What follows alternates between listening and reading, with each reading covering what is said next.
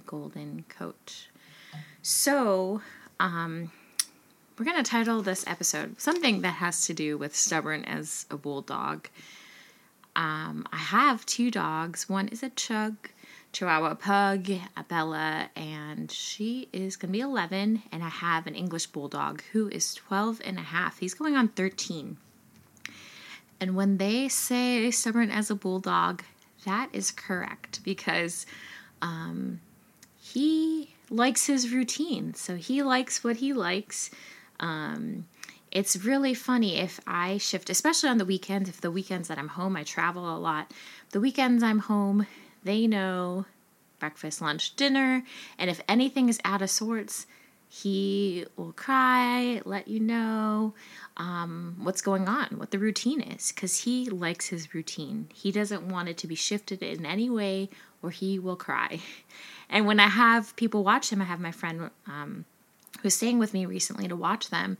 He talked to her a lot, growled to try to tell her how it is. Like, this isn't how you do things, this is how you do things. And I think it's just so interesting how bulldogs are the way they are, but so are we with us and our habits. It is so easy to want to keep things status quo. It's easier to keep things status quo. And when we create a new habit, it's tough, right? That's why so many of us, it's February now, how many of you are still really attuned, aware, and excited about the goals you set 5-6 weeks ago? January, there's a lot of people in the gym. February, it starts to drift off a little bit. And so the reason it is because habits can be hard to form, right? And so it's easier to drift back to doing our old ways, like anything from going to the gym, eating healthier, taking up a new instrument, doing more meditation, setting aside the time. It's easier just to want to switch off your brain and turn on the television, right? Drown out the silence at home versus doing something new, because just like Pusa the bulldog, we want to keep things the same, right? Part of us wants to keep things the same. And that's why to make a new habit, it takes work. It takes encouragement from having accountability partners. It takes that extra motivation, whether it's getting up, if you're going to start a new meditation practice, 15 minutes earlier. Again, being accountable, getting up earlier. There's, I think, something about like a 5-second rule. This might be from Shawn Achor, author and TED talker, to set, if you want to, for example, play an instrument, instead of putting it a little bit farther away, like in another room, putting it in your bedroom, making the habit be easy so you don't even have to give too much thought to it. Right? So thinking about the goals that you've set. Well, first thinking, do you still want to achieve these goals? And if you do, how are you doing with those goals? And then how can you start to make it easier? How can you start to create those new neural pathways? So I know there's various study. It takes like either 21 days or 40 days to form a new habit. You have to have this part of your life as your everyday part of your life. It's not just one and done. It's exciting the first time around, but you have to have it part of your everyday practice so it becomes part of you. It becomes part of your identity. Just think when we take a new route to work, or home from work, or whatever, new route to wherever you might be going, to the gym, you're on alert a little bit because this is new.